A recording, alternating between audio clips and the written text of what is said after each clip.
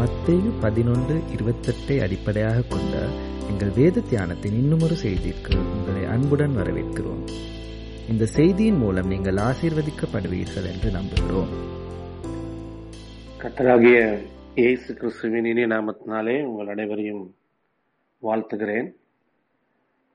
தேவனுடைய பெரிதான கிருபையினாலே மத்தேயு 11வது அதிகாரம் 28வது வசனத்தை மையமாக வைத்து இதுவரைக்கும் தேவனுடைய வார்த்தைகளை தியானிப்பதற்கு தேவன் பாராட்டின கிருபைகளுக்காக, இரக்கங்களுக்காக நான் தேவனை நன்றி செலுத்துகிறேன்.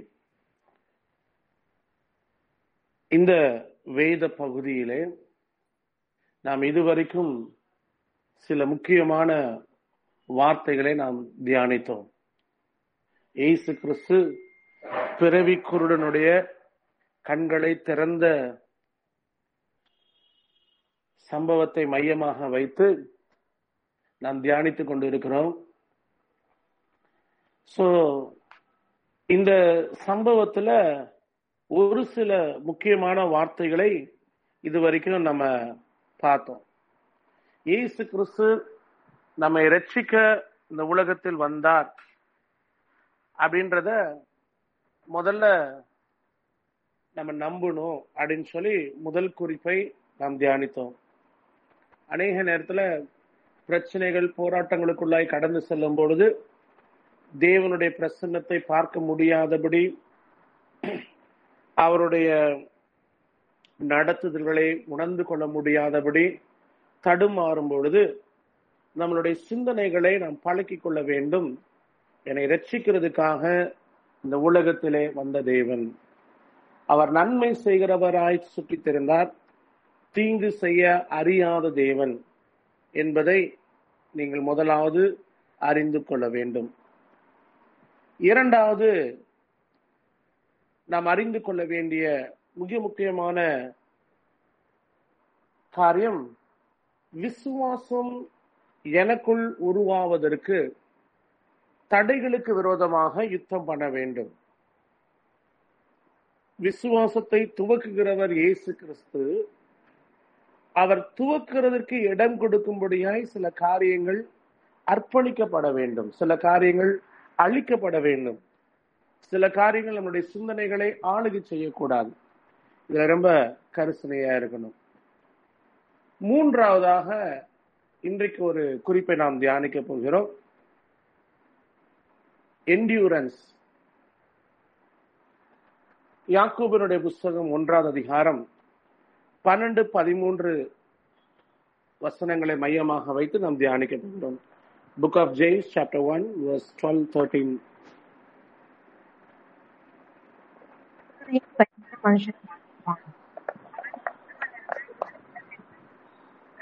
நம்மிடத்தில் அன்பு கூறுகிறவர்களுக்கு வாக்குத்தத்தம் பண்ணின ஜீவஜலத்தை பெறுவார். துதிக்கப்படுகிற எவனும் நான் தேவனால் என்று சொன்னாலிருப்பானாக. தேவன் மனாகினால் துதிக்கப்படுகிறவர் அல்ல, ஒருவனையும் அவர் துதிக்கிறவரும் அல்ல. கண்களை மூடி ஜெபிக்கலாம். அன்பு மகா இரக்கமுள்ள பிதாவே, குமாரனாகிய இயேசு கிறிஸ்துவின் நாமத்தினாலே தர்மியான மாலை வேளையிலே உம்முடைய வார்த்தையை தியானிப்பதற்கு எங்களை பலப்படுத்தும்படியாய் ஜெபிக்கிறேன்.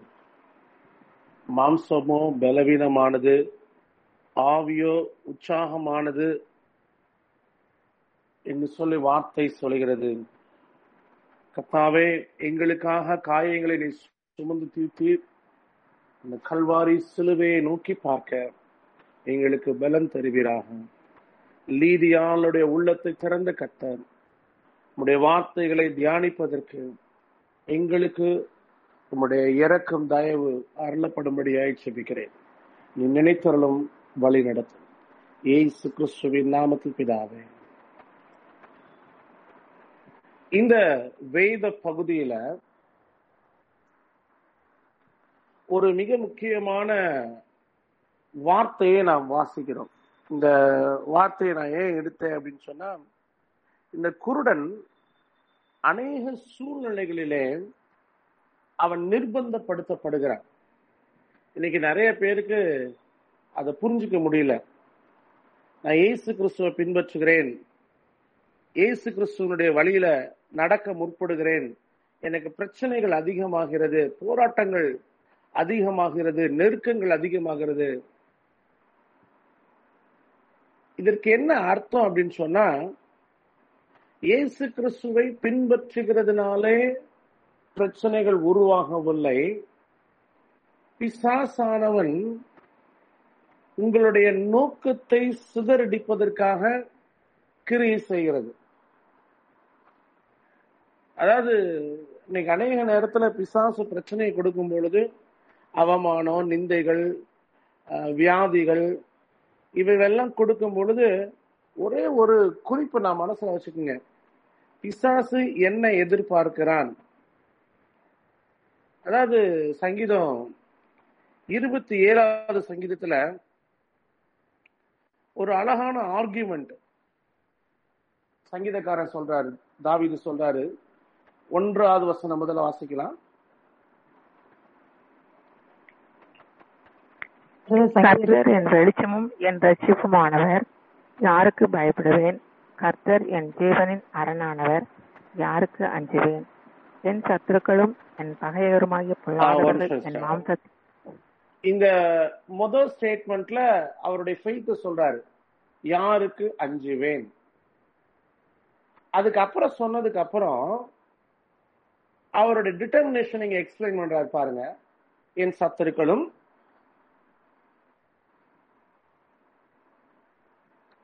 என் பகைஞருமாகிய பொல்லாதவர்களும் என் பகைஞருமாகிய பொல்லாதவர் என் மாம்சத்தை பட்சிக்க நெருங்குகையில் அவர்களை இடறி விழுந்தார்கள். எனக்கு விரோதமாக ஒரு பாளையம் இறங்கினாலும் என் இருதயம் பயப்படாது. என் மேல் யுத்தம் எழும்பினாலும் இதிலே நான் நம்பிக்கையாய் இருப்பேன். கர்த்தரிடத்தில் ஒன்றை நான் கேட்டேன், அதையே நாடுவேன். நான் கர்த்தருடைய மகிமையை பார்க்கும்படியாகவும் அவருடைய ஆலயத்தில் ஆராய்ச்சி செய்யும்படியாகவும் நான் என் ஜீவனுள்ள நாளெல்லாம் கர்த்தருடைய ஆலயத்தில் தங்கியிருப்பதையே நாடுவேன். இங்க நாளில் இங்க நம்மளுடைய டிட்டர்மினேஷன், நம்மளுடைய லக்கு, நம்மளுடைய டார்கெட் will be tested. அநேக நேரத்துல அந்த அந்த நோக்கத்தை கைவிடக்கூடிய ஒரு பின்னடைவு அநேக நன்மையான காரியங்களை நமக்குள்ள கொண்டு வருகிறது. நான் இந்த ஊழியத்துக்குள்ள முழு நேரத்துல என்டர் ஆகும்போது ஒரு சின்ன பையன், ரெவரண்ட் டேவிட், அவங்களுடைய 2வது பையன் ஜாஷுவா, என்கிட்ட ஒரு கேள்வி கேட்டான். எனக்கு அது பயங்கர ஒரு பியூட்டிஃபுல் ஆன்சரா இருந்துச்சு என்னுடைய அநேக பிரச்சனைகளுக்கு. அந்த சின்ன பையன் கேட்ட கேள்வி என்னன்னா, ஏங்கள் ஜீசஸ் கிரைஸ்ட் நிறைய இடத்துல 3வது நாள் உயிரோட எழுப்பேன்னு சொன்னாரே, ஜூடாஸ்னால ஏன் 3 நாள் வெயிட் பண்ணி ஜீசஸ் கிரைஸ்ட் உயிரோட வந்ததுக்கு அப்புறம் கன்ஃபஸ் பண்ணிக்கலாமே? இன்னைக்கு நிறைய நேரத்துல இந்த பிசாசு நம்மளுடைய கண்களை குருடாக்கி கர்த்தருக்கு காத்திருக்கக்கூடிய ஒரு மிக முக்கியமான பண்பை நம்மளுடைய இருதயத்துல அழித்து போடுகிறான். யோசுவா தோற்று போனதுக்கு அப்புறம், ஆயி பட்டணத்துல தோல்வியை அடைந்தவுடன் தேவனுடைய சமூகத்துல விழுந்து கிடக்கிறான், அழுகிறான், புலம்புறான். தாவீது இதே அனுபவங்களை நீங்க பார்க்கலாம். அப்போஸ்தலர்களை எருசலேமில நீங்க காத்திருங்க அப்படின்னு சொல்லி. எனக்கு இதோட ரொம்ப பியூட்டிஃபுல்லான ஒரு நிகழ்ச்சியை நான் வேதத்துல வாசிச்சிருக்கேன். ஆபிரகாம கர்த்தர் தெரிந்து கொண்டார். 75 வயசுல அவருக்கு கொடுக்கிறார். ஆபிரகாம் புள்ள தருவாரு அப்படின்னு சொல்லி இயேசு கிறிஸ்துவ பின்பற்றல. ஆனா தேவனாகிய கர்த்தர் ஆபிரகாமுக்கு வாக்குத்தத்தம் பண்ணுகிறார். பண்ணதுக்கு அப்புறம் 25 வருடங்கள் அந்த வாக்கு தத்தம் அவனுடைய இருதயத்திலே டெஸ்ட் பண்ணப்படுகிறது. அது அநேக விதமான கேள்விகளினாலே நிரப்பப்படுகிறது. இன்னைக்கு நிறைய டைம் அதை புரிஞ்சுக்க முடியாம நம்ம தடுமாறுகிறோம். ஏன் கர்த்தர் சொன்னார்ல, ஏன் இப்படி வேதனைப்படுத்தணும், ஏன் இப்படி நான் கஷ்டப்படணும்? கர்த்தர் நல்லவர் தானே, நன்மை செய்கிற தேவன் தானே, ஏன் இறங்காம இப்படி நம்ம கஷ்டப்படுறதுக்கு நம்ம வேதனைப்படுத்தும்? நம்ம இதுக்கு முன்னாடியே ஒரு வேத பகுதியை நம்ம வாசிச்சிருக்கோம்.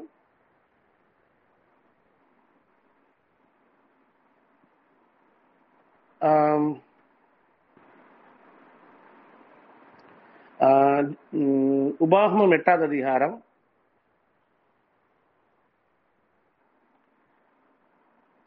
2வது வசனம் 3வது வசனம் வாசிங்க. உன் தேவனாகிய கர்த்தர் உன்னை சிறுமைப்படுத்தும்படிக்கும் நம்முடைய கட்டளைகளை நீ கை கொள்ள மாட்டாயோ என்று அவர் உன்னை சோதித்து உன் இருதயத்தில் உள்ளதை நீ அறியும்படிக்கும் உன்னை இந்த 40 வருஷமளவும் வனாந்தரத்திலே நடத்தி வந்த எல்லா வழியையும் நினைப்பாயாக. இங்க கர்த்தர் ஒரு அழகான ஒரு வார்த்தையை சொல்றாரு, அவர் உன்னை சோதித்து. இன்னைக்கு நிறைய நேரத்துல இயேசு கிறிஸ்துவை பின்பற்ற வேண்டும், இயேசு கிறிஸ்துவுக்காக, இயேசு கிறிஸ்துவுக்குள், இயேசு கிறிஸ்துவோடு நான் வாழ வேண்டும் என்கிற ஒரு தீர்மானம் எடுக்கிறீங்க. அது நல்ல விஷயம். அந்த தீர்மானத்தை நான் தப்புன்னு சொல்ல மாட்டேன். ஆனால் அந்த தீர்மானம் மாத்திரம் நீங்கள் ரட்சிக்கப்படுவதற்கு போதுமானதாய் மாறாது. அந்த தீர்மானத்தோட இன்னொரு மிக முக்கியமான விஷயம் நமக்கு தேவை. நான் அடிக்கடி இந்த கருத்தை மீண்டும் மீண்டும் வலியுறுத்தி கொண்டு இருக்கிறேன். அநேக நேரத்துல நம்ம விழுந்து போகும் பொழுது பிசாசு நம்மளுடைய பாவத்தை காட்டி நீ தோற்று விட்டாய் என்கிற செய்தியை சொல்லுது. இது ஒரு பயங்கரமான மேனிப்புலேஷன். அதாவது நீங்க இன்னைக்கு ஃபுல்லா பைபிள் ஆசு ஜோம் பண்ணி கர்த்தருக்கு பிரியமா இருந்தனால நீங்க நீதிமான் கிடையாது. நீங்கள் நீதிமான் ஆகுவதற்கு காரணம் இயேசு கிறிஸ்துவின் ரத்தம்.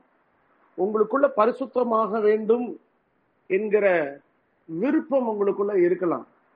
அந்த விருப்பம் போதாது. ஒருவேளை நீங்க ஒன்னும் அடுத்த கேள்வி கேட்கலாம், நான் முயற்சி செய்திருக்கிறேன். உங்களுடைய முயற்சியும் பிரயோஜனமற்றது.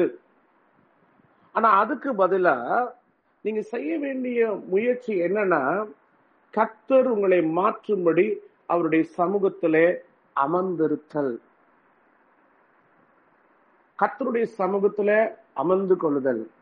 அதனாலதான் இந்த 29வது வசனம் மத்தேயு 11:29 சொல்லுது, அவருடைய நுகத்தை ஏற்றுக்கொண்டு அவரிடத்தில் கற்றுக்கொள்ளுங்கள். சோ காத்திருக்கணும். இயேசு கிறிஸ்து 40 நாள் காத்திருந்தாரு. சிலுவைக்கு முன்னாடி கெத்செமனேல காத்திருந்தார். இன்னைக்கு நிறைய நேரத்துல இந்த காத்திருக்கக்கூடிய அனுபவத்தை நாம் இழந்திருக்கிறோம். தாவீது கோலியாத்தை எதிர்த்துக் கொள்வதற்கு முன்பாக ஆற்றங்கரை அனுபவம் அப்படின்னு ஒரு அனுபவம் இருந்தது அவனுக்கு. அந்த அனுபவம் என்ன சொல்லுச்சுன்னா, அந்த யுத்தத்திற்கு தன்னை தகுதிப்படுத்த வேண்டிய ஒரு மிக முக்கியமான ஒரு பண்பை அவனுக்கு கொடுத்தது. இந்த அநேக நேரத்துல பிரச்சனை போராட்டம் வந்த உடனே தேவனுடைய சமூகத்துல காத்திருக்கிறதுக்கு முடியல. சோ இது ஏன் ஒரு மனுஷனுக்கு அருளப்படுகிறது, இதுல நம்ம என்ன செய்யணும் அப்படின்றத முதல்ல நீங்க தெரிஞ்சுக்குங்க. இந்த சோதனைகள், இந்த பிரச்சனைகள், இவைகள் எல்லாம் 3 மிக முக்கியமான சோதனைகளை உங்களுக்குள்ள செய்கிறது. முதலாவது காரியம் என்ன சோதிக்குதுன்னா, நீங்கள் எதற்காக இயேசு கிறிஸ்துவை பின்பற்றுகிறீர்கள். நான் ஒருவேளை கிறிஸ்துவுக்குள்ள நீங்க பலப்படணும் அப்படின்னு சொன்னீங்கன்னா, நான் உங்களுக்கு ஒரு புக்கை நான் அடிக்கடி ரெஃபர் பண்ணுவேன். Still I recommended slaves of Jesus Christ. அதை பேஸ் பண்ணி கொஞ்சம் எழுதியிருக்கோம், ஆனா ரொம்ப ரூட்டடா அதுல எழுதல. ஆனா டோன்ட் த்ரோ யுவர் சாரோஸ் அப்படின்னு சொல்லி ஒரு புக் இருக்கு. அந்த புக்கை நீங்க வாசிச்சு பாருங்க. I think Ruban can share the link. அந்த புக்ல ஒரு மனிதனுடைய வாழ்க்கையில உபத்திரவங்கள், பாடுகள் எவ்வளவு மேன்மையானது என்பதை அந்த அந்த புக்ஸ்ல சொல்லியிருக்காரு. சோ அந்த புக், அதுல வேதத்துல இந்த சோதனை என்பது என்ன காரியத்தை நம்மளுடைய வாழ்க்கையில சோதிக்கிறது அப்படின்னு சொல்றத நீங்க முதல்ல அறிந்து கொள்ள. முதல் டெஸ்ட் என்ன கர்த்தர் இந்த சோதனை காலத்துல செய்யறாருன்னா, எதற்காக இயேசு கிறிஸ்துவுக்கு மனவாட்டியாக மாற விரும்புகிறீர்கள்? இன்னைக்கு நிறைய நேரத்துல இயேசு கிறிஸ்து நன்மை செய்கிறவர், அற்புதங்களை அடையாளங்களை செய்கிறவர், குணமாக்குகிறவர் அப்படின்னு சொல்லி இயேசு கிறிஸ்துவை பின்பற்றாங்க. நோ, அது யூசிங் காட், தேவனை நம்மளுடைய சொந்த தேவைக்காக பயன்படுத்துதல். இது தேவ தூஷணம். ரீசெண்டா ஒரு சகோதரியை நான் சந்தித்தேன், ஒரு சில வருடங்களுக்கு முன்பாக. நான் அவங்கள பார்த்து ஒரு கேள்வி கேட்டேன், நீங்க ஏன் திருமணம் பண்ணீங்க அப்படின்னு. உடனே அவங்க சொன்னாங்க, சில மக்கள் நல்லா படிச்சிருக்காருன்னு கல்யாணம் பண்ணுவாங்க, சிலவங்க நல்லா அழகா இருக்காருன்னு கல்யாணம் பண்ணிக்குவாங்க, நான் இவரை பணம் இருக்குன்னு சொல்லி கல்யாணம் பண்ணேன். நான் திருப்பி அவங்கள்ட்ட கேட்டேன், பணத்துக்காக இவரோட குடும்பம் நடத்துறதுக்கு ஒத்துக்கிட்டீங்களா? ஆமா.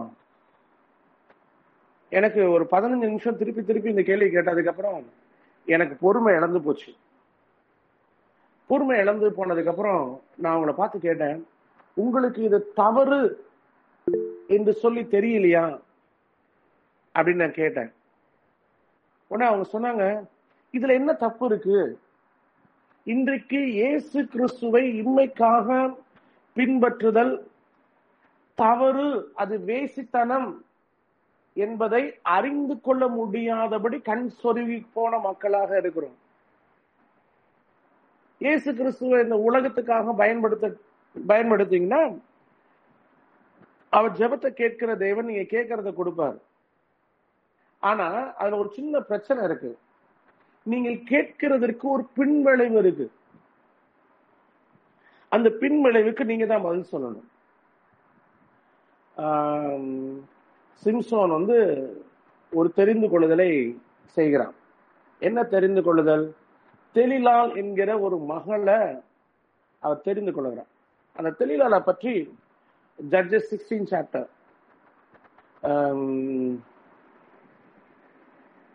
நீதிமொழி இல்ல, ஜட்ஜஸ் நியாயாதிபதிகள் 16வது அதிகாரத்துல அவனுடைய இருதயத்தை அலட்டுகிறார், சாகத்தக்கதாக வேதனைப்படுத்துகிறார். Still he is making a choice. இன்னைக்கு நிறைய நேரத்துல ஏன் நான் இவங்களோட வாழ்றேன், நான் ஏன் கிறிஸ்டியானிட்டியை ஃபாலோ பண்றேன், நான் ஏன் இந்த ஃபெய்த்ல இருக்கிறேன், why I am suffering, நான் பாடுபட ஒப்பு கொடுத்துகிறேன். இன்னைக்கு சங்கீதக்காரன் சொல்றான், நான் உபத்திரப்பட்டது நல்லது, அதனால் உமது பிரமாணங்களை கற்றுக்கொண்டேன். ரீசெண்டா ஒரு கான்வர்சேஷன்ல எனக்கு அறிமுகமான ஒருத்தவங்கிட்ட நான் பேசிட்டு இருக்கும் போது, இந்த உலகத்துல உங்களுக்கு ரொம்ப ஆசீர்வாதமானது என்ன அப்படின்னு கேட்டேன். சஃபரிங், அந்த சஃபரிங்ல அவருடைய மர்சி அப்படின்னு சொன்னேன். நான் பட்ட பாடுகள். ஏன் இப்படி சொல்றீங்க அப்படின்னு சொல்லி கேட்டேன். இந்த பாடுகள் எனக்கு ஒரு மிக முக்கியமான செய்தி தெரிஞ்சிச்சு. கவனிங்க, இப்ப நீங்க பெருமை, அதாவது உங்க பேரு 4 பேர் புகழணும் அப்படின்னு எதிர்பார்த்தீங்கன்னா, உங்களுடைய பேரை அவமானப்படுத்தத்தக்கதான ஒரு வார்த்தை வரும் பொழுது அந்த வார்த்தை உங்களுக்குள் இருக்கிற சமாதானத்தை கெடுக்கும். நான் எங்க அத்தையோடு நடந்த சம்பாஷணையை நான் சொன்னேன். ஒரு சில வருடங்களுக்கு முன்பாக டிபிசில எனக்கு ஒரு பேட் எக்ஸ்பீரியன்ஸ் நடந்துச்சு. என்ன பேட் எக்ஸ்பீரியன்ஸ்னா, கெட்டுப்போன சட்னியை சாப்பிட்டதுனால 3 நாள்ல ஒரு 50 தாட்டிக்கு மேல வாமிட்டிங்கும் டிசென்ட்ரியும் எனக்கு ஏற்பட்டுச்சு. பட் காட் கிரேஸ் வந்து டீஹைட்ரேட் ஆனாலும் என்னால உதவி வரும் வரைக்கும் என்னால காத்திருக்க முடிஞ்சிச்சு. அப்ப என்னை கேட்டாங்க, எப்படி உங்களால இவ்வளவு தூரம் டீஹைட்ரேட் ஆனாலும் ஃபோக்கஸ் ஆக முடிஞ்சிச்சு அப்படின்னு. நான் என்ன சொன்னேன், அவ்வளவு ஸ்ட்ராங்கான ஆள்லாம் நான் கிடையாது, நான் பயங்கரமான பயந்தாங்குழி. ஆனா நான் ஒரு காரியத்தை என்னுடைய சிந்தனைகளுக்குள்ளே சொல்லிக் கொண்டேன். என்னன்னா, கர்த்தாவே, நான் இன்னைக்கு வரிச்சா உம்மோட நான் இருக்கணும். நான் உயிர் வாழ்றது அல்லது கஷ்டப்படுறது, வேதனைப்படுறது, அது என் கண்ணுக்கு தெரியக்கூடாது.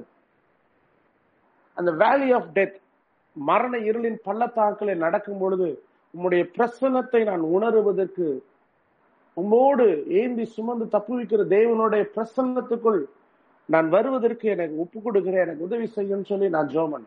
இன்னைக்கு நிறைய நேரத்துல ஏன் இதை செய்யறோம், ஏன் இதை கஷ்டப்படுறோம் அப்படின்னு சொல்லி புரிஞ்சுக்க முடியல. ஒருவேளை நான் சொல்ற கருத்து உங்களுக்கு புரியலனா, நீங்க கண்ணீரோட விதைச்சீங்கன்னா ஒரு நாள் கம்பீரத்தோடு அறுப்பீங்க. It is going to be very sure. நீங்க எப்போதுமே விதைச்சிட்டே இருக்க மாட்டீங்க.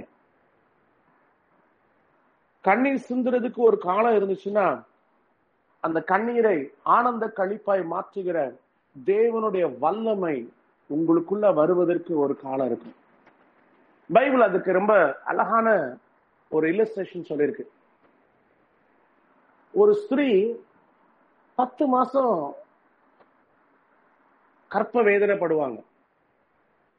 ஆன் அண்ட் ஆஃப் பயங்கர அவங்களுடைய பெயின் வந்து அதிகமான வேதனைகளுக்குள்ள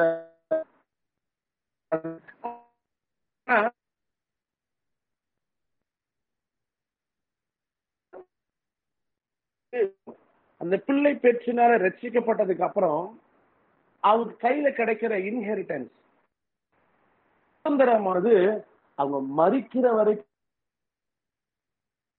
மேல அவங்களுக்கு தேவன் கொடுக்கிறார். இததான் வேதாகமம் மீண்டும் மீண்டும் சொல்லுது. கொஞ்ச காலம் நீங்க பாட அனுபவிப்பீங்க, ஆனா அந்த பாட அனுபவிக்கிறதுனால உண்டாகிற நன்மைகள் நித்தியமாய். உபத்திரவங்கள், பாடுகள், இந்த வேதனை, இவை எல்லாம் டெஸ்ட் பண்ணது அப்படின்னு சொன்னா, நீங்கள் எதற்காக இயேசு கிறிஸ்துவை பின்பற்றுகிறீர்கள். இயேசு கிறிஸ்து நிறைய இடத்துல சொல்றாரு. இஃப் ஐ எம் ரைட், யோவான் 6வது அதிகாரத்துல 29வது வசனம் போல இருக்கும். நீங்க அப்பம் புசித்து திருப்தினால என்னை பின்பற்றுகிறீர்கள் அப்படின்னு சொல்லி ஒரு ஸ்டேட்மெண்ட் சொல்லுவார். 26 இயேசு அவர்களுக்கு பிரதியுத்தரமாக, நீங்கள் அற்புதங்களை கண்டதினால் அல்ல, நீங்கள் அப்பம் புசித்து திருப்தி ஆனதினாலேயே என்னை தேடுகிறீர்கள் என்று மெய்யாகவே உங்களுக்கு சொல்கிறேன். சோ இயேசு கிறிஸ்து உங்களை இந்த வனாந்தரத்துல அனுமதிக்கும் போது, இஸ்ரவேல் மக்களை எகிப்துல இருந்து புறப்பட பண்ணாரு. அவங்களை நடத்துறதுக்கு அக்னி ஸ்தம்பம், மேகஸ்தம்பம் வச்சிருக்காரு.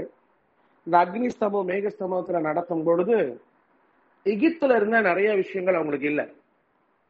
ஆனா அவர்கள் அறியாத தேவர்கள் மாத்திரம் சாப்பிடுகிற மன்னாவினாலே அவர்களை நிரப்புகிறார்.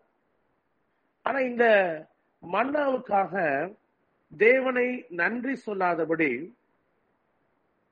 இந்த மன்னாவுக்காக தேவனுக்கு நன்றி சொல்லாதபடி அவங்க ஒரு வேதனையான ஒரு காரியத்தை செய்யறாங்க. எகிப்துல உள்ளவைகள் எங்களுக்கு இல்ல.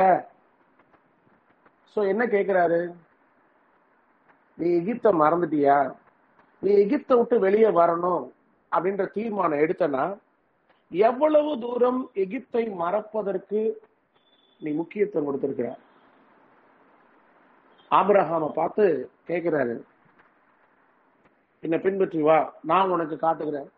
அவருக்கு ஒரு டெஸ்ட் வைக்கிறாரு. நீ எவ்வளவு தூரம் இயேசு கிறிஸ்துவை பின்பற்ற, உன்னை ஏக புத்திர ஈசாக்க பலியுடைய டக்குன்னு கத்தியை தூக்கிட்டாரு. உங்களுடைய விசுவாசம், உங்களுடைய அர்ப்பணிப்பு, உங்களுடைய தீர்மானங்கள் எல்லாம் டெஸ்ட் பண்ண போறோம். அது அக்னினாலே நாளானது அது வெளிப்படும். அந்த சோதனையில அழிஞ்சு போயிடுச்சு அப்படின்னா உங்க ஜீவன் மட்டும் தான் கிடைக்கும், கூலியை பெற்றுக்கொள்ள மாட்டீங்க. ஆனா அதுல தங்கிருச்சு அப்படின்னா நீங்க ஜீவ கிரீடத்தை பெற்றுக்கொள்வீங்க. ஜெயம் கொள்கிறவன் எவனோ அப்படின்னு ரெவல்யூஷன்ல மீண்டும் மீண்டுமாய் கர்த்தர் சொல்றார். சோ அப்ப என்ன செய்யணும்? நான் இயேசு கிறிஸ்துவை உபயோகப்படுத்தக்கூடாது. I should not use God to fulfill my earthly pleasures அப்படின்னு சொன்னா, இந்த சங்கீதக்காரனை போல ஒரே ஒரு காரியத்தை தான் சொன்னோம், கர்த்தாவே உம்மோடு உள்ள உறவு முக்கியம். அதுக்காக எல்லாவற்றையும் இழப்பதற்கு என்னை ஒப்புக் கொடுக்கிறேன். பிலிப்பியர்ல பவுல் சொல்றான், என் கர்த்தராகிய கிறிஸ்துவை அறிவின் மேன்மைக்காக எல்லாவற்றையும் நஷ்டமும் குப்பையுமாய் எண்ணுகிறேன் அப்படின்னு சொல்லி. இரண்டாவது, இந்த டெஸ்டிங் என்ன செய்தி சொல்லுதுன்னா, என்னுடைய நீட் என்ன, என்னுடைய தேவை என்ன என்பதை எனக்கு சொல்லுது. இப்ப நான் உங்களை ஒரு பார்த்து கேள்வி கேட்டேன்னா, உங்களுக்கு லைஃப்ல எது முக்கியம் அப்படின்னு சொன்னா எல்லாம் சொல்லுவீங்க. ரட்சிப்பின் சந்தோஷம், வசனம், பிதாவின் சித்தம் அப்படின்னு அடுக்கிக்கிட்டே போவீங்க. I know for sure. ஆனா பிரச்சனை என்னன்னா, இப்ப கேட்க கூடாது. உங்களுடைய ரொம்ப கஷ்டமான நேரத்துல, உங்களுடைய ரொம்ப வேதனையான நேரத்துல, இன்னைக்கு பைபிள் ஸ்டடி எடுக்கிறதுக்கு எனக்கு உண்மையாகவே சரீரத்துல பலம் இல்லை. I hate a dental procedure. பட் நான் சுடுதண்ணி குடிச்சேன்னா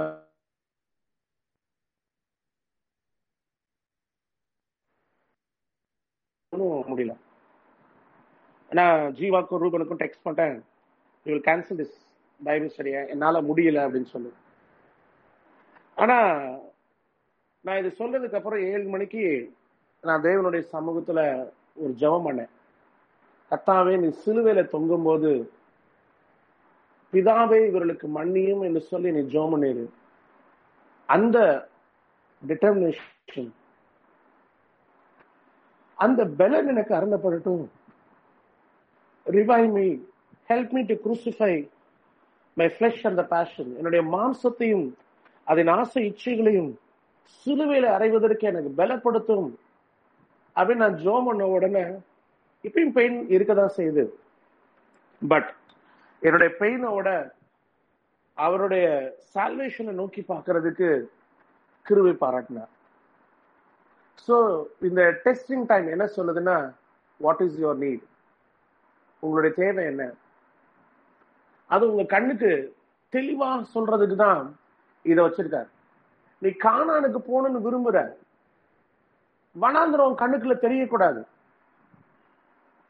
வனாந்திரத்தில் உள்ள பசி, பட்டினி, அவமான, நிந்த, வேதனைகள், இவைகள் உனக்குள்ள தெரியக்கூடாது. நித்திய ஜீவனை தேடுகிற ஒரு மகன் மகளுக்குள்ள உலகத்தில் உண்டான மேன்மைகள், நன்மைகள், இன்பங்கள் கண்கள்ல தெரியக்கூடாது. இயேசு கிறிஸ்து பிதாவின் சித்தத்தை செய்வதற்கு இந்த பூமிக்கு வந்தார். அவருடைய பார்வையில பிசாசு கொடுக்கிற இதெல்லாம் தருவேன் தருவேன்னு, அவன் என்ன தரான்றது அவன் கண்ணுல தெரியல. இயேசு கிறிஸ்துக்கு தெரிஞ்சது ஒண்ணு, பிதாவின் சித்தத்தை நிறைவேற்ற வேண்டும். இந்த டெஸ்டிங் டைம்ஸ், உபத்திரவங்கள் என்ன டெஸ்ட் பண்ணும் அப்படின்னு சொன்னா, மூணாவது ஒரு மிக முக்கியமான காரியம், எதை நீங்கள் ஆராதனை செய்கிறீர்கள். உங்களுக்கு ஆராதனை என்று சொன்னால் என்ன அப்படின்றது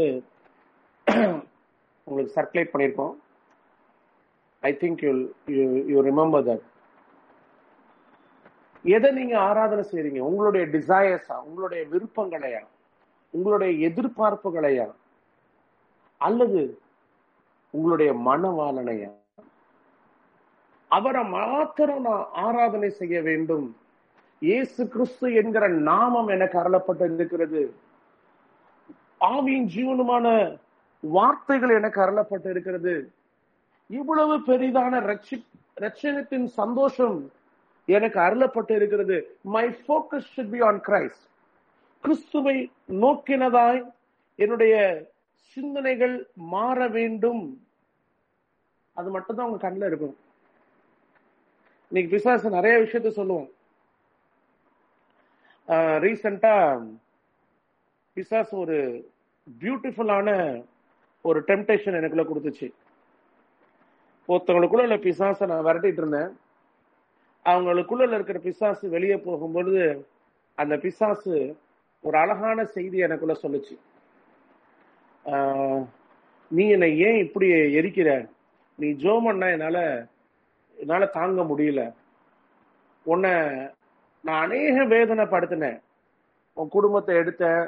உனக்கு தண்ணி கொடுக்கற கூட யாரும் இல்லை. அப்படி நிறைய நெகட்டிவான ஆஸ்பெக்ட்ஸ் எல்லாம் சொல்லுச்சு. கொஞ்ச நேரம் அதெல்லாம் கேட்டுட்டு இருந்தேன். கேட்டு முடிச்சதுக்கு அப்புறம் தான் கர்த்தர் கேட்டாரு, இவன் உன்னுடைய சிந்தனைகளை ரட்சணித்தின் சந்தோஷத்தை விட்டு திருப்புறதுக்கு இன்டைரக்டா உனக்குள்ள விதையை விதைக்கிறான். நிறைய நல்லா வச்சுக்கோங்க. நெருக்கப்பட்டாலும் சரி, நெருக்கப்படலனாலும் சரி, இடைவிடாதபடி நீங்கள் ஜெபிக்க வேண்டும். அது ஒரு பிராக்டிஸா மாத்திக்குங்க. இன்னைக்கு நிறைய பேர் நான் சோதனையில நான் மாட்டிக்கிறேன், நெருக்கத்தின் வேகத்தில் நான் உளுந்து போயிடுறேன் அப்படின்னா என்ன அர்த்தம் அப்படின்னா, நீங்க ரெகுலரா பிராக்டிஸ் பண்ணல. தானியேல் பாபிலோன் தேசத்துக்கு சிறைப்பட்டு கொண்டு வரப்படுகிறார். வந்த உடனே அந்த பாபிலோனின் விக்கிரகங்கள் நிறைந்த அந்த பாபிலோனுக்கு தன்னை தகுதிப்படுத்துறார். ராஜாவின் போஜனத்தினாலே தன்னை தீட்டுப்படாதபடி. You have to be very clear. இச்சையினால் உலகத்தில் உண்டான கேட்டுக்கு தப்பி திவ்ய ஸ்வாபத்திற்கு பங்கு உள்ளவர்களாகும்படி மகா மேன்மையும் அருமையுமான வாக்கு தத்தங்கள். அந்த வாக்கு தத்தங்களை உறுதியாய் பிடித்துக் கொண்டு லெக்கை நோக்கி நம்ம ஓடணும். நம்மளுடைய கண்ணு வலதுபுறமாக இடதுபுறமா திரும்பக்கூடாது. எனக்கு எது முக்கியம்? நான் எதை நோக்கி ஓடிட்டு இருக்கேன்? எதுக்காக இயேசு கிறிஸ்துவை பின்பற்றுகிறேன்? எதை ஆராதனை செய்கிறேன்? இவைகளை எனக்கு சொல்லிக் கொடுக்கிறது வருத்தம், உபத்திரவங்கள், வனாந்தரங்கள். இன்னைக்கு பிசாசு என்ன சொல்லிட்டான்னா, உனக்கு விரும்பினது கிடைச்சா நீ சந்தோஷப்படுவேன்னு. It's against the word of God. தேவனுடைய வார்த்தைக்கு மாறானவைகள். வார்த்தை, தேவனுடைய வார்த்தை, ஆவியின் ஜீவனமான வார்த்தை உங்களுடைய இருதயத்திலே எழுதப்படும் பொழுது எவ்வளவு நெருக்கமான சூழ்நிலை நடந்தாலும் அந்த இரட்சணியத்தின் சந்தோஷம் உங்களுடைய இருதயங்களை நிரப்புவதை நீங்கள் பார்க்க முடியும். எல்லா புத்திக்கும் மேலான தெய்வ சமாதானம் உங்களுடைய சிந்தனைகளை ஆளுகை செய்வதை நீங்கள் பார்க்க முடியும். மேபி உங்களுக்கு இப்ப நல்லா புரிஞ்சிருக்கும். இந்த உத்தரவத்துல பிசாசு என்ன யுத்தம் பண்ணி கொண்டிருக்கிறான்? உங்களுடைய ஸ்திரத்தன்மை. ஒரு பியூட்டிஃபுல்லான ஆர்டிக்கலை கொஞ்ச நாளைக்கு முன்னாடி நான் வாசிச்சேன். இது எந்த தேசத்துலன்னு எனக்கு தெரியாது. ஒரு மனுஷன் தன்னுடைய வீடு கட்டுவதற்கு தடையா இருக்கிற ஒரு மலை தன்னை விட்டு அகற்றப்பட வேண்டும் என்று சொல்லி ஜெபம் பண்ணார். உடனே கர்த்தர் சொன்னாரு, அந்த மலையை தள்ளி போடு அப்படின்னு. உடனே டெய்லி காலையில இயேசு கிறிஸ்துவின் நாமத்தினால இந்த மலையை நீ கடல்ல தள்ளிப்போ அப்படின்னு சொல்லி டெய்லி அந்த கையை வச்சு அந்த மலையை தள்ளிட்டே இருந்தார். 1 வருஷம் ஆச்சு, 2 வருஷம் ஆச்சு, ஒண்ணுமே நடக்கல. அப்ப ஒரு நாள் சோர்ந்து போன மனிதனாக, நான் 2 வருஷமா நான் ஜெபம் பண்ணிட்டு இருக்கேன், ஆனா மழை கொஞ்சம் கூட நகர்றதே இல்லையே அப்படின்னு சொல்லி அங்கலாய்த்து கொண்டு இருந்தார். அப்ப கர்த்தர் அவருக்கு உணர்த்தினாரு, உன் கையை பாரு, உன் கைகள் பலன் அடைஞ்சிருக்கு, இந்த மலையை நீ உடைச்சி இதை ரோடா போட முடியும் உன்னால அப்படின்னு சொல்லி.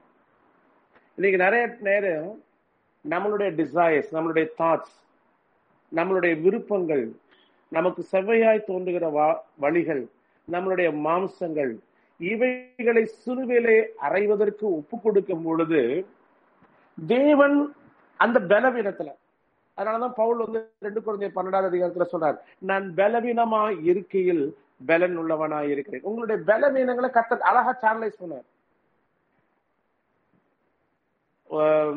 இந்த வருஷம் நாங்க ரேஸ் பண்ணும்போது கூண்டுக்குள்ள பூனை ரேசிங் பிஜனை அடிச்சு சாப்பிடுச்சு. ஸோ கூண்டுக்குள்ள புறா அடைய மாட்டேன்டுச்சு. உடனே என் தம்பி போன் பண்ணான், ஆனா இப்படி ஒரு பிரச்சனை நம்மளுக்கு ரேசிங் டீம்ல இருக்கு, என்ன செய்யறது அப்படின்னு. ஒன்னும் பயப்படாதடா, இந்த புறாக்களை பயத்துல இருந்து தெளிய வைக்கிறதுக்குன்னா ஒரு நல்ல மெத்தட் இருக்கு.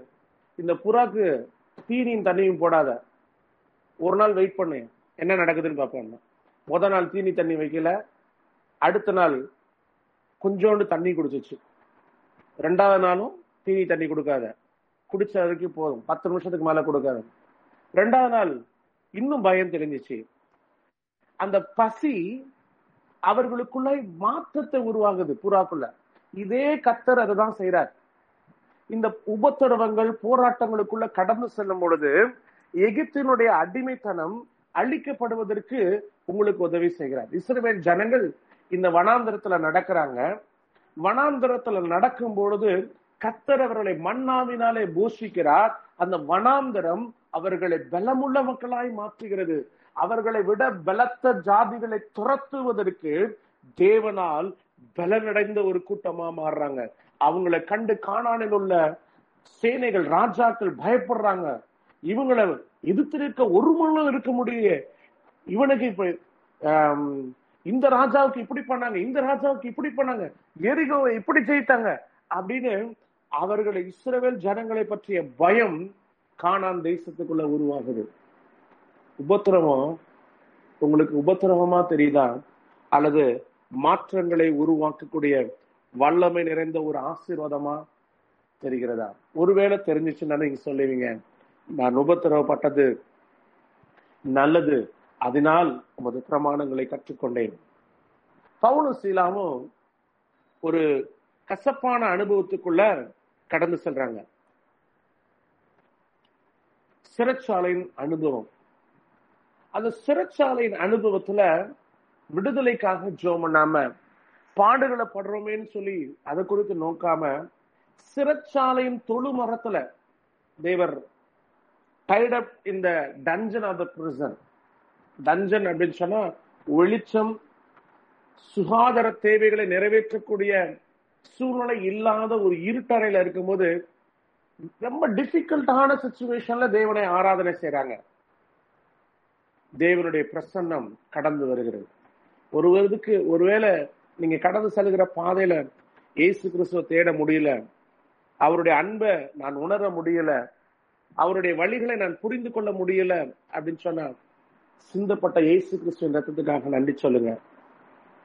அவருடைய விலையேறப்பட்ட வாக்கு தத்தங்களுக்காக நன்றி சொல்லுங்க. உங்களை ரட்சிப்பதற்காக சிலுவையிலே மறைத்த உடன்படிக்கை பண்ணின தேவனை என்னை ஆளுகை செய்ய வேண்டும் என்று சொல்லி அவருடைய சமூகத்துல அர்ப்பணிங்க.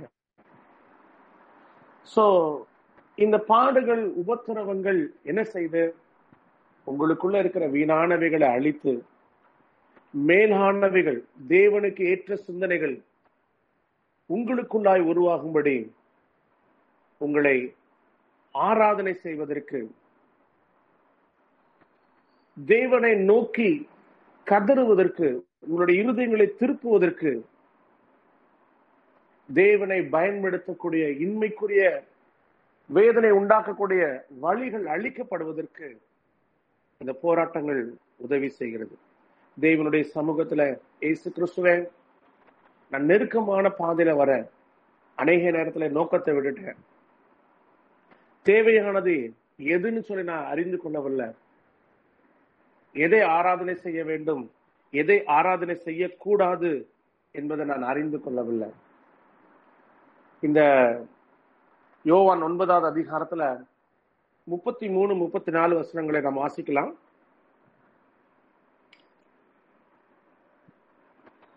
அவர் தேவனிடத்திலிருந்து வராதிருந்தால் ஒன்றும் செய்ய மாட்டாரே என்றான். அவர்கள் அவனுக்கு பிரதியுத்தரமாக, முழுவதும் பாவத்தில் பிறந்த நீ எங்களுக்கு போதிக்கிறாயோ என்று சொல்லி அவனை புறம்பே தள்ளிவிட்டார்கள். கவனிங்க, இயேசு கிறிஸ்து கண்ணை திறக்கிறாரு. இயேசு கிறிஸ்து யாருன்னு தெரியாது, அவர் எப்படிப்பட்டவர்னு தெரியாது. கண்ணை திறந்தாருன்னு மட்டும் தெரியும். ஆனால் அவனுக்குள் நடந்த மாற்றத்தை அழிப்பதற்கு புறஜாதி மக்கள் வரல. தேவனை அறிந்து கொள்ளும்படி தேவனால் கொடுக்கப்பட்ட ஆலயத்துல உள்ளவங்க தடையா இருக்கிறாங்க. பவுல் அதுதான் எழுதுறாரு, இடர்களுக்கு ஏதுவான ஒரு கல்லை நான் எருசலேம்ல வைக்கிறேன். அநேக நேரத்துல கிறிஸ்துவை பின்பற்றுறதுக்கு அநேக இடரல்கள் வரும். ஆனா என்ன வந்தாலும், இயேசு கிறிஸ்துவே நீர் எனக்காக சிந்தின ரத்தம், ஆமீன் ஜீவனுமான வார்த்தைகள். இயேசு கிறிஸ்து சீஷர்களை பார்த்து கேட்கிறாங்க, இது கடினமான உபதேசம், நீங்களும் என்னை விட்டு போறதுக்கு மனசா இருக்கீங்களா? நித்திய ஜீவனுக்குரிய வார்த்தைகள் உம்மிடத்துல இருக்கிறதே என்று சொல்லு. தேவனுடைய சமூகத்துல என்னுடைய சோதனைகள் என்னை நித்திய ஜீவனை சுதந்திரித்துக் கொள்வதற்கு தகுதிப்படுத்தும்படி நீ கொடுத்த ஒவ்வொரு சோதனைகளுக்காக உமக்கு நன்றி செலுத்துகிறேன் ஐயா. அதை சகிக்க, அதை ஜெயிக்க என்னை அர்ப்பணிக்கிறேன், எனக்கு உதவி செய்யும் என்று சொல்லி அர்ப்பணித்து ஜெபிக்கலாமா? கண்களை மூடி ஜெபிக்கலாம்.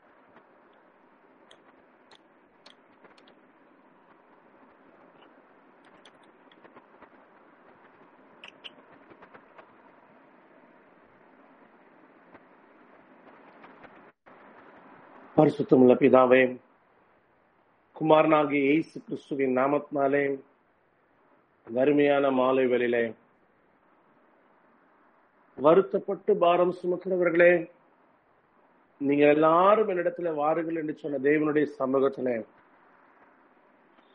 எங்களை அர்ப்பணித்து உங்களுடைய கரத்துல வருகிறோம் ஐயா. நாங்கள் ஏன் சோர்ந்து போகிறோம்? நாங்கள் ஏன் அநேக நேரத்துல தேவனை விட்டு விட்டு விலகுவதற்கு மனதாயிருக்கிறோம்? இந்த சோதனைகளினுடைய நடுவிலே எங்களுக்கு நீ கற்றுக் கொடுக்கிற பாடங்களை பார்க்க முடியாதபடி கண்கள் குருடாக்கப்பட்ட மக்களாக நாங்கள் இருக்கிறோம் ஐயா. இந்த சோதனைகளின் மத்தியிலே எங்களோடு நீ நடந்து வந்து சோதனைகளிலே அழியாதபடி எங்களை நடத்துகிற தேவனாய் இருக்கிறபடினால் உம்மை ஆராதனை செய்ய எங்களுக்கு பலன் தருவீராக. ஏசாயா 42வது அதிகாரத்துல கர்த்தர் ஒரு அழகான வாக்குத்தத்தத்தை சொல்லியிருக்கிறார். மங்கி எரிகிற திரியை அணையாமலும் நெறிந்த நாணலை முறியாமலும் என்று சொல்லி, ஒருவேளை பலவீனமா இருக்கலாம், விசுவாசத்துல, பரிசுத்தத்துல, அன்புல, அவர் சொல்றாரு, உன்னை விட்டு விலகுவதும் இல்லை, உன்னை கைவிடுவதும் இல்லை. ஆபத்துல நானே அவனோடு இருந்து அவனை தப்புவிப்பேன்னு சொல்ல, உன்னுடைய நெருக்கத்துல தண்ணீர்களை கடக்கும் பொழுது அக்னியில வேகாதிருக்கும்படி உங்களுக்காக ரத்தம் சிந்தின தேவன் உங்களை நடத்துவதற்கு உண்மையுள்ள தேவனாய் இருக்கிறார். அவனுடைய சமூகத்துல இயேசு கிறிஸ்துவே நீர் கொடுத்த உபத்திரவங்களுக்காக உமக்கு நன்றி செலுத்துகிறேன். இந்த உபத்திரவத்தின் மத்தியில சங்கீதக்காரனை போல உம்முடைய பிரசன்னம், உம்முடைய இரட்சணியத்தின் சந்தோஷம், உம்முடைய தயவு என்று சொல்லி உம்மை மாத்திரம் நோக்கி பார்க்க எனக்கு ஆவியிலே பலன் தாரும். நீர் எங்களுக்கு இறங்குவீராக, எங்களை நினைத்தருளுவீராக, எங்களை ஆசீர்வதிப்பீராக. இயேசு கிறிஸ்துவின் நாமத்தில் பிதாவே, ஆமென். எங்களுடன் இணைந்து கொண்டதற்காக உங்களுக்கு நன்றி செலுத்துகிறோம். இயேசு கிறிஸ்து உங்களை ஆசீர்வதிப்பாராக.